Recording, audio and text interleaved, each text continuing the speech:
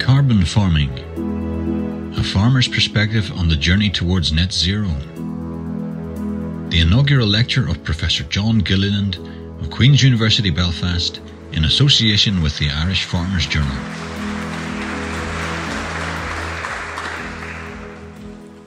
Pro-Vice-Chancellor, Lord Dibben, Director, ladies and gentlemen, both here in the Great Hall and online.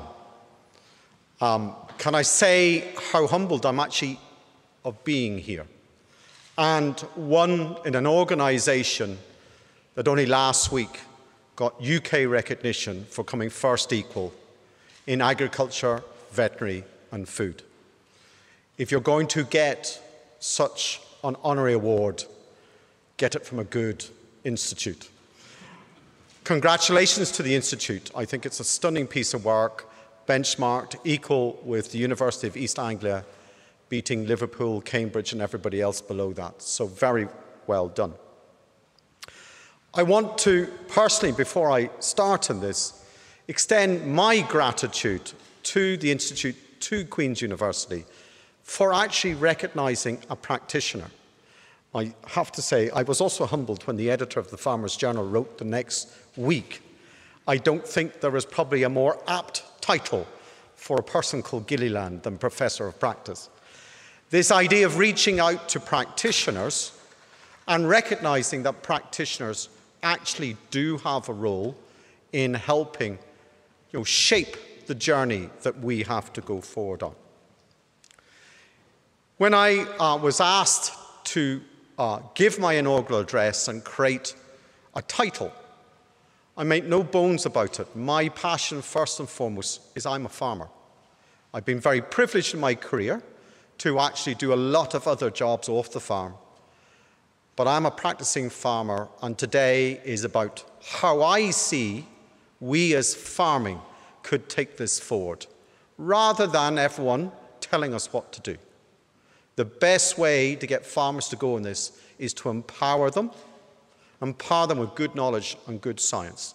So I hope today what I achieve is at least some light on the possible journey that we're going on, and also suggest ways that we could come and be more cohesive how we do it. I don't believe the journey ahead of us is a journey we should walk away from. Neither should we be scared of. But there is no better place than in an institute like this, who puts science at its core, that I should give my inaugural lecture. In setting out on this journey and scratching my head, what does net zero mean? It's used now, there's hardly a person who doesn't include it in their journey. Well, I'm going to give you my definition of what net zero is, and I'm going to do it in 3 steps. Net zero for me is, in my farm business, is I work out what do I emit in carbon dioxide, in methane, and in nitrous oxide. Where does it come from? How do we measure it? How do we get a handle on it?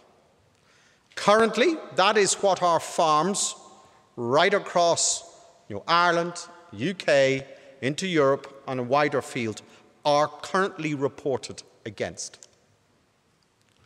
But I also know I have a farm and a landscape that's full of plants that photosynthesize, that lock up carbon and release oxygen. Now, I also know that our animals come along and graze some of that and re-release it. But not all of it if I do my job right. And I'm really passionate that it isn't just about reducing my emissions, it's also about actually increasing my carbon stocks. And I'm delighted to see both the IPCC and the UK Committee on Climate Change have said to achieve net zero by 2050, we need agriculture not only to reduce its emissions, but to increase its carbon stocks. So it's still of considerable concern to me that carbon sequestration is not recognised in the National Inventory, neither is it recognised in Scope 3 emissions for dairy processing companies and whatever. And we need the regulatory and policy framework to go with us on this journey. So for me, net farm carbon on my farm is where the sum of my emissions are equal to the sum of my segregation. That's what I can do. I can't talk to the nation, but I'm in control of my own business, and that is what I'm trying to do. Tonight, I'm going to pose, is it achievable? How do we get there? So my first experience in renewables and in carbon farming goes right back to 1998. I graduated in 1987 from Edinburgh, and I inherited a stunning place on the banks of the Foyle immediately outside the city of Derry. But you know, adversity breeds innovation. When you inherit a beautiful place like this, and in the rainfall that it always gets in the northwest, it's always wet, finding a way to heat it actually is key to the built environment. What I didn't realize was how good it was going to be. So the following year, I then built a grain dryer around it, and actually some of that work led to being awarded the 1992 Tillage Farm of the Year by the Farmers Journal. So it's great to go full circle. Very simply, we spent 20,000, we had an annual saving of 6,000 and a payback of 3.6 years in 1988. There was no mention of the word of carbon, none whatsoever. And there was certainly no mention of RHI. When I finished my term in office in the Ulster Farmers Union, I was very fortunate that I was approached by government to actually become a policy advocate. I carried out many roles, but one that I'm most proud of is for 7 years I chaired DEFRA's Rural Climate Change Forum. I reported directly to the Secretary of State. It was a multi-stakeholder group. So I had the NFAU and the Country Landowners Association. I also had the RSPB, the National Trust. And our remit was to actually look at what is the state of our knowledge out there. What are the knowledge gaps? How do we fill them? How do we get industry engagement on this journey? What recommendations would we make to government? And we were created just as the new UK Committee on Climate Change was created. Was there a way that we could support them around agriculture and land use? Back then, even in 2006, 2007, we were talking about how could we bring the sector in. We commissioned a report, Emissions Trading for Agriculture and the Land Use Sector, carried out by NERA. It's their 2007 report.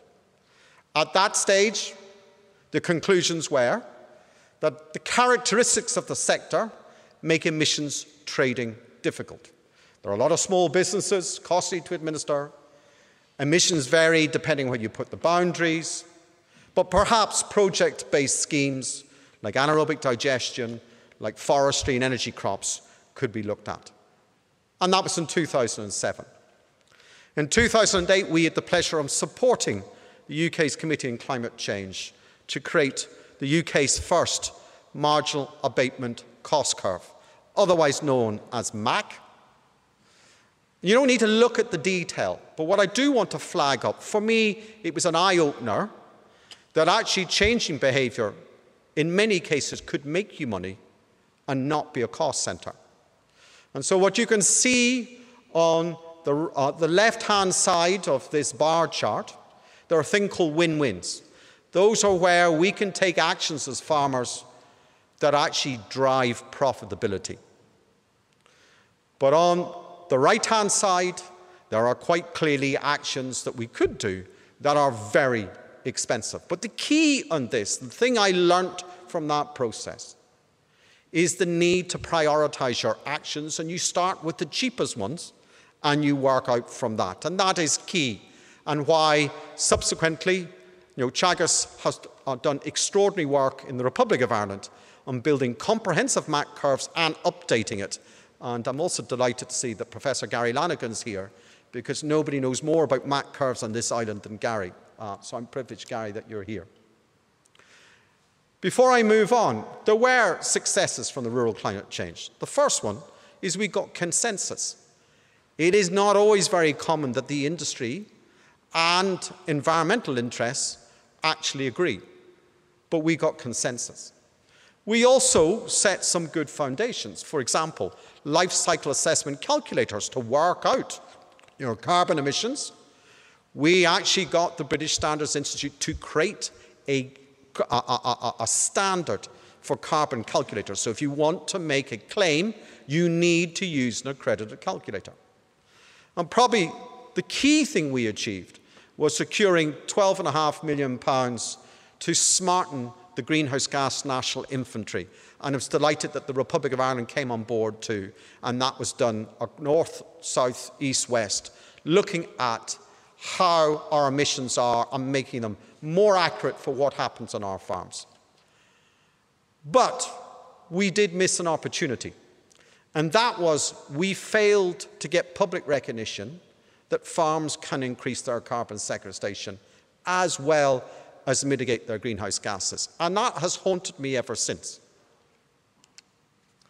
The one thing we learnt through the MAC curve is if you want behavioural change and you want to deliver net zero, the win-wins alone will not deliver net zero. There will be a cost on this journey, and the critical thing is that that cost needs to be recognised. So who will pay? At what price? Well, out there at the moment, there are currently two markets. There is the compliance market, otherwise known as the emission trading scheme, normally with the energy sector.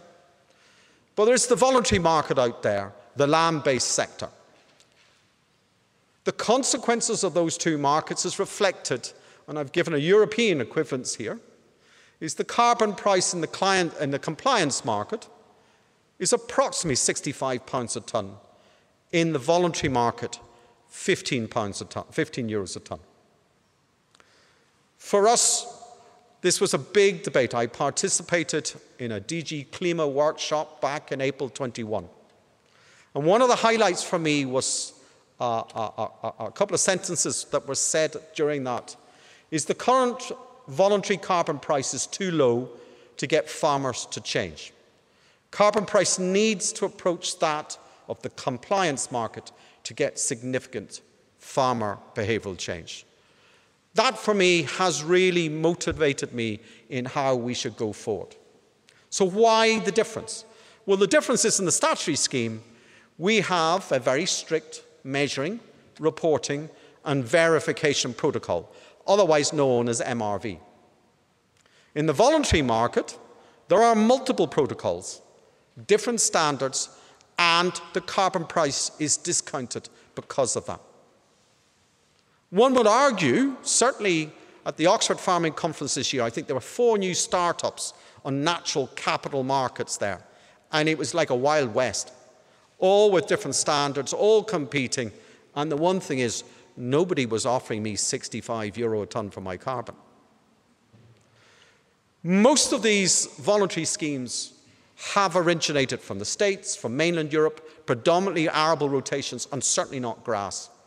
And quite clearly, there are some huge knowledge gaps, particularly in Irish farms, and particularly around how do our carbon stocks change over time in farms. And not only how they change, but how do we measure that change in a way that's credible and that IPCC would sign off on. So how do we fill these knowledge gaps? Well, I was very fortunate that in 2013, a company based in Belfast reached out to me, Owen Brennan and Devenish. They had just purchased a farm of land in County Meath, and they asked me to join their team, their company. And the one thing I've learnt in Devenish, and they are extremely good in pig and poultry, if you can't measure, you certainly cannot manage. So how could we do that in ruminant agriculture? And to measure change, you need a starting point, a baseline. And I'm delighted to say in the 7 years of journey at Dowth, we've built up an extraordinary team, and I'm indebted to what the team have achieved there. But it has also got international recognition. It's one of 12 farms in the global network of lighthouse farms run by Wageningen University and Research in the Netherlands. And it also, too, is part of the Teagasc Signpost Farm network. And I am delighted to see it get that recognition. But key in our journey was creating baselines. Having failed in London, I wasn't going to fail a second time round. Now, the beauty about somewhere like Douth is Douth is a stunning place. Not only what it does in livestock and the landscape, it's also a UNESCO World Heritage Site. We brought archaeologists and agriculturalists together, and sparks happened. I learned about technologies I never knew before. LiDAR. What's LiDAR? Used by archaeologists to look for archaeology under trees and whatever. Now, as manager at Douth, I needed to find a way to find out where my archaeology was and where it wasn't. At least then we could work out what we were going to do with the farm. What I wasn't expecting, a month after we did the LiDAR survey in Douth, the Environmental Protection Agency of Ireland published a document called Carbon Sequestration by Hedgerows in the Irish Landscape using LiDAR. Interestingly, when I read it, the research was done by Teagasc, and particularly Stuart Green. I reached for the phone, and sadly, Professor Jerry Boyle was at the other end of the phone, and we said, listen, we'll give you LiDAR data if you give us Stuart Green. And we did. And in partnership, Douth became the first farm in the world to digitally measure every tree and hedge in the landscape. And you can see the results there. And you can see that hedges have more carbon density than trees. Stands to sense. You can walk through a woodland. You can't walk through a hedge. The flip side is you need a lot of kilometres of hedge to make a hectare of woodlands. Once we cracked that, we then said, well, what about a carbon baseline in our soils? And we had a great PhD student from Newcastle University, Lindsay Graham, who painstakingly went, randomly generated 88 coordinates at Douth, went out and dug 88 soil pits, marked them with GPS, and measured our soil carbon. And the beauty about doing something like this, sometimes you get answers that you don't expect. In our case, what we found is our soil carbon was considerably lower than our peers. We didn't expect that, and it certainly is not what the literature says. And one of the key things with these technologies is if you repeat them every 5 years, you can measure change. If you can measure change, you get additionality. It has, or hopefully will have, a value. So what we've done is we've taken the learnings from Devenish and from Douth. We secured funding through EIP Agri, a partnership between the European Commission and the Department of Agriculture, Environment and Rural Affairs in Northern Ireland. And we said, could we repeat this on 7 different farms in Northern Ireland, different enterprises, so 2 dairy, beef, sheep, arable, and an oddball called Willows, just thrown in, if anyone knows my background. Geographically spread, and really what we wanted to do is could we work out on these 7 farms their gross emissions, their gross segregation, their net carbon position, their soil fertility, but also deliver on multiple wins. Could we look at water quality, and could we create runoff risk maps for nutrient, for pesticides, and improve our water quality? To go on this journey, we want credibility, so we secured partners, the Agri-Food and Bioscience Institute, AgriSearch, Devenish, Queen's University Belfast, and SRUC in Scotland. And I'm going to share with you one of the 7 farms. Hugh Harbison, Hugh will be joining us on the discussion panel about his farm. And he will talk for himself on his views, on the experience of that. 100-hectare farm, family partnership with his father and wife, 180 autumn calving cows, good milk yield based in Ahadui. So one of the key things is we created our baselines. So we measured his above ground carbon, and you can see the image here of his farm. You can see where all the trees are. The different colours are the different heights. And from that, we can tabulate what does that mean. So on Hugh's farm, he's 18.78 kilometres for hedges. And you can see the different sizes. He also has 4.62 hectares of woodland. And you can work that across, and you can see he's just short of 540 tonnes of carbon. If we repeat this in 5 years, it will be really interesting to see how much more he has got. But the one thing is, we now have brought transparency to his stocks. You don't need to know the detail. There's a lot of things, but this is his soil carbon. What we've done is we've actually looked at all the different land uses, all the different land managements. We've gone and individualised them, sampled them at 7.5 centimetres, 10 centimetres and 30 centimetres, and we worked out his total carbon. So he's got 18,594 tonnes of carbon in his soil. He's got another 538 tonnes of carbon in his trees and hedges. So in total, he's just over 19,000 tonnes. And if you turn that into CO2 equivalents, Hugh, on an annual basis, manages just over 70,000 tonnes of carbon dioxide equivalents. How much do you manage? This is something, a transparency, that most people don't understand what farmers do. So we also looked at his greenhouse gas emissions. This is a summary of Hugh's, looking at his gross emissions there, just over 2,000 tonnes. We've benchmarked him against his peers, so he's 2.2% better than his peers. We've worked out his carbon segrestation, his woodland segrestation, his renewables, and got his net position. And Hugh's net position is 28% below his gross position. And I hope when we repeat this that he will continue to improve. But this brings in both reducing emissions and increasing carbon segrestation at the same time.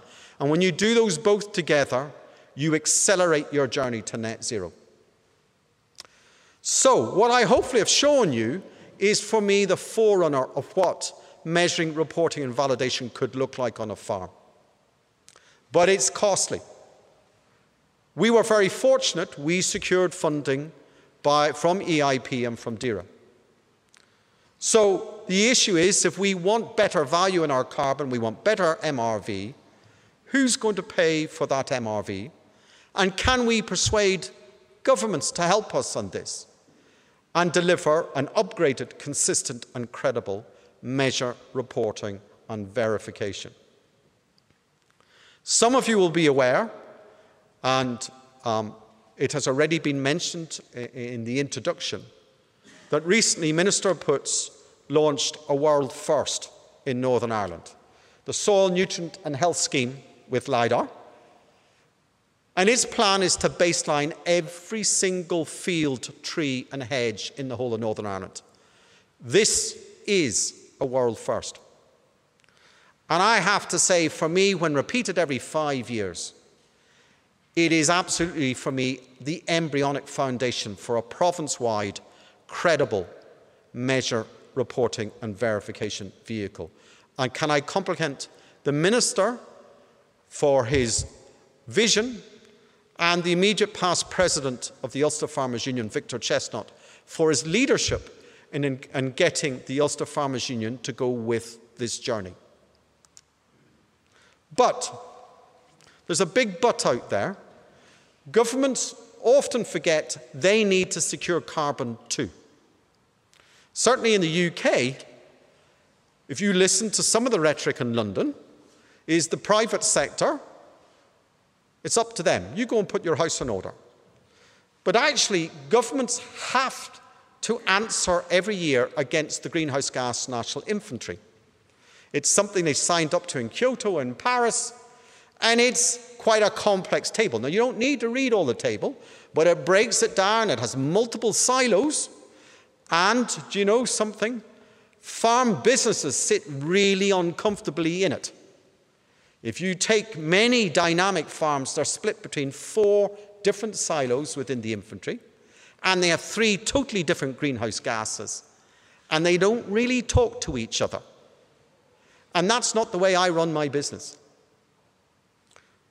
There is also an opportunity for perverse outcomes if we only focus on the inventory.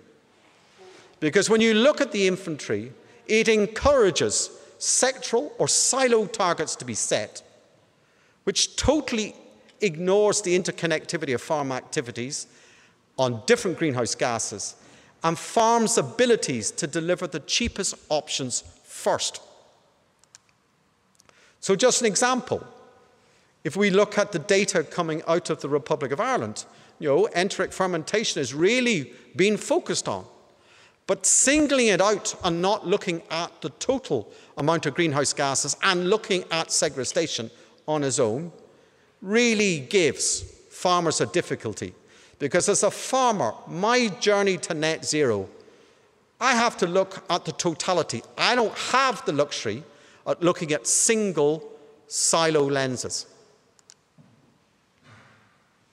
So carbon credits, double counting, insetting, offsetting, jargon that is used out there all the time. What I want to say about a one carbon credit is 1 tonne of carbon dioxide equivalents of an emission saved or additionally created, additionally created and stored per year. In an ideal world, carbon credits would be sold, but they can only be sold or used once. If carbon credit is sold into the private carbon market, it can't also be used to reduce the greenhouse gas natural inventory by the business that sells it. Otherwise, that is double counting, and it undermines the integrity of the journey to net zero. The focus on getting agricultural emissions down needs to be the priority. So looking at insetting over offsetting, about how we get our own sector's house in order before we go and help everybody else. Otherwise, we have a situation where we will continue to get pressure put on our output.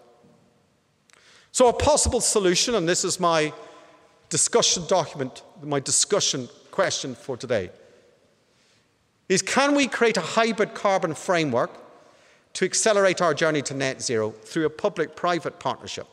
We need private carbon, we need public carbon. Can we persuade governments to oversee the MRV in a credible way and meet the cost? In return, because government gives you nothing for nothing, in return, the government would claim a mandatory annual reduction requirement from our farm businesses to reduce the greenhouse gas inventory to zero by 2050. Surplus annual carbon improvement over and above that on an annual basis could be then put into the private carbon market without any further cost or any further MRV. The price of the carbon in the private market would not need to be discounted because the MRV is done. It's got integrity. And at the end of the day, it will eliminate double counting because you have one vehicle. And it will only offer carbon credits to be sold in the private market once the mandatory annual reduction is reduced. What would that look on a farm? Well, if I set my farm and I look at 2050, if I then say, if I look at some farms will never reach net zero. Some farms will surpass it. So we need to create a scheme that energizes where farmers are going and that we get to net zero. If we start in 2022, 28 years, if we take a farm with 500 tonnes of emissions, we divide it by 28 years, they would have an annual reduction requirement of 18 tonne a year over those 28 years. So in other words, if I had 500 tonne less my 18 tonne, next year I would need 400 to reduce to 482. Reduce it by another 18 tonne, and it staggers, and it gives time for the industry to change. But it also incentivizes some farmers, if they want to go further, they can, and there will be a market for their carbon. If a carbon farmer creates extra credits, after the first 5 years, that carbon position can be used then to sell to other farmers. And so really what you're allowing is a market mechanism. If milk prices stay really high, I want to still produce. But at the same time, you have to understand there will be a carbon cost, and that will allow other farmers who are really good at carbon to actually carry that carbon burden to get the sector to net zero.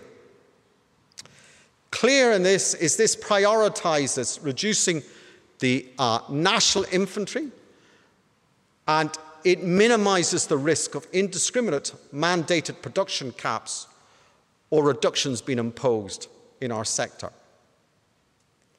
Over the next 5 years, we still have a lot of knowledge gaps to fill. Key in this is bringing the research community with us. We cannot, as farmers, do it on our own.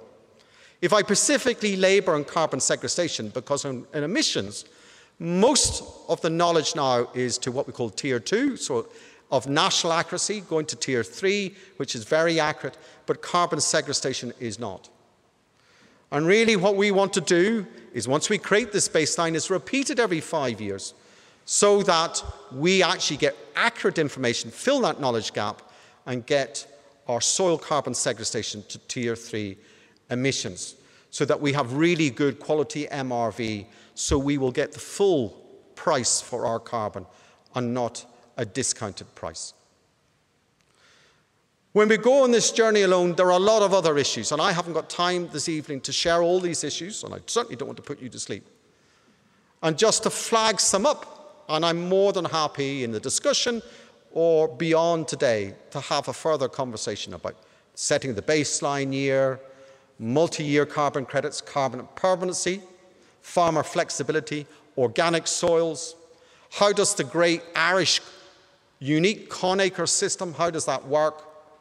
How do we deliver other public goods like water quality, like biodiversity? The image I'm showing is actually of Hughes Farm. This is a runoff risk map. The yellow and red is where, in extreme rainfall, the water runs off his farm. The red is where he also has high levels of phosphate in his soil.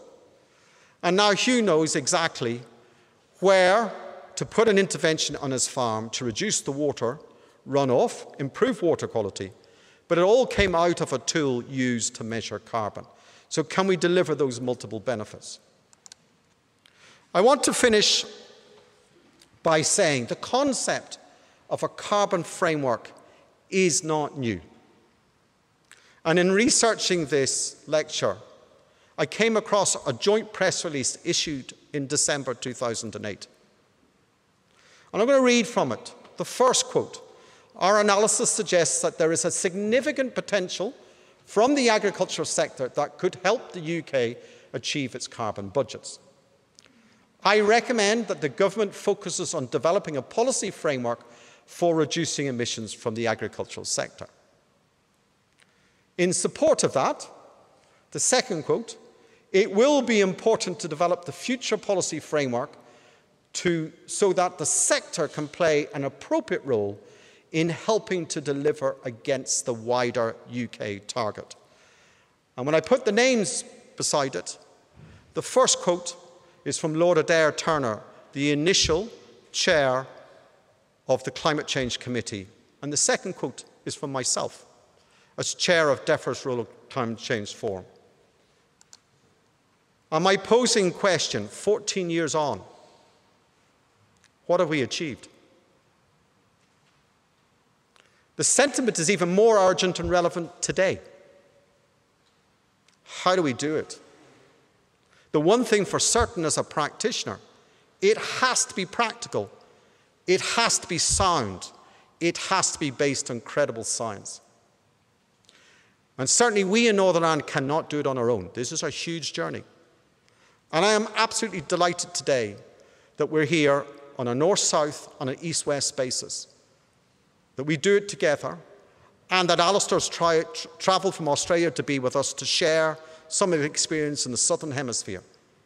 We need to do this together, credibly. We need to minimise the emotion, and we need to get on and create the right framework. I want to thank all of you tonight and all of those online. It's been a privilege to be bestowed the honorary role of Professor of Practice. I hope I have certainly started to thought-provoke, and hopefully we will have a very good discussion. But I also want to thank our host tonight, Queen's University, the Institute of Global Food Security, and also the Farmers' Journal. Ironically, the Farmers' Journal started my career in 1992 when they appointed me as Tillage Farmer of the Year. I am delighted that they're here tonight to support me. And the last people I want to think of are my family. I've hit a lot of banana skins and brick walls on this journey. They've had to put up with a lot. And not all of it has been comfortable. So I want to give a huge thank you to my family for having patience and bearing with me. And at the end of the day, I'm a proud father of 4 and grandfather of 4. What gets me out of my bed in the morning is actually wanting to make this world a better place for my grandchildren. Thank you very much.